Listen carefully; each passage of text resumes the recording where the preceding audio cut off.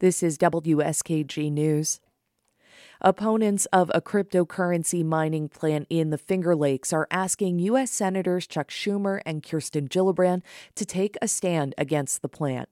They say the facility could set a precedent for what they say are other energy-draining and polluting plants poised to start operating in the near future. Karen DeWitt reports. The Greenwich Generation Power Plant on the shores of Seneca Lake in the heart of the Finger Lakes wine country is at the site of a defunct coal-burning facility.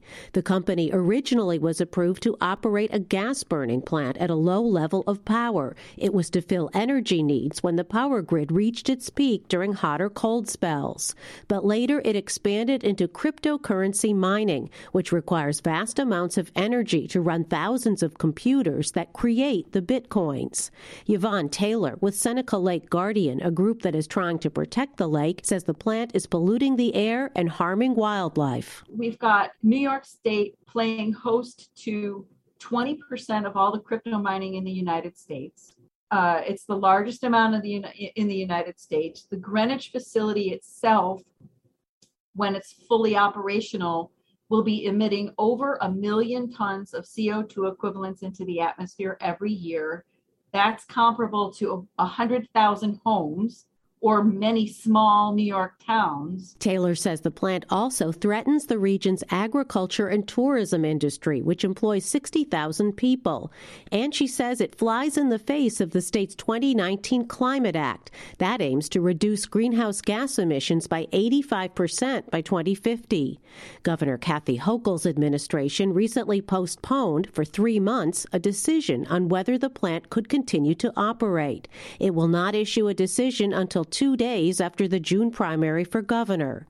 Taylor says that's why her group and over 24 other environmental organizations have written a letter to Schumer and Gillibrand calling on them to get involved. We need Senator Gillibrand and Senator Schumer to show leadership by taking a more active role in this issue. She says the groups would also like to see the senators put pressure on the governor. They need to take their position and remind Governor Hochul that her responsibility is to New Yorkers and not climate-busting crypto bros. The state's environmental commissioner, Basil Segos, recently told WSKG Public Radio in Binghamton that he continues to have significant concerns about whether the agency can renew the plant's emission permits. He raised questions about whether it's at odds with the state's climate goals.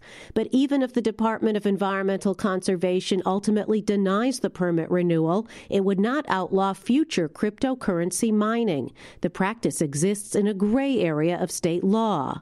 Another former coal-burning plant in North Tonawanda is poised to become another crypto mining site, and there could be others, Taylor says. And that's our concern, actually, because Greenwich seems to be the test case for how all the other power plants that are either underutilized or decommissioned across New York State are going to fall. She says the Greenwich plant could provide a blueprint for the owners of the other plants on how to go forward.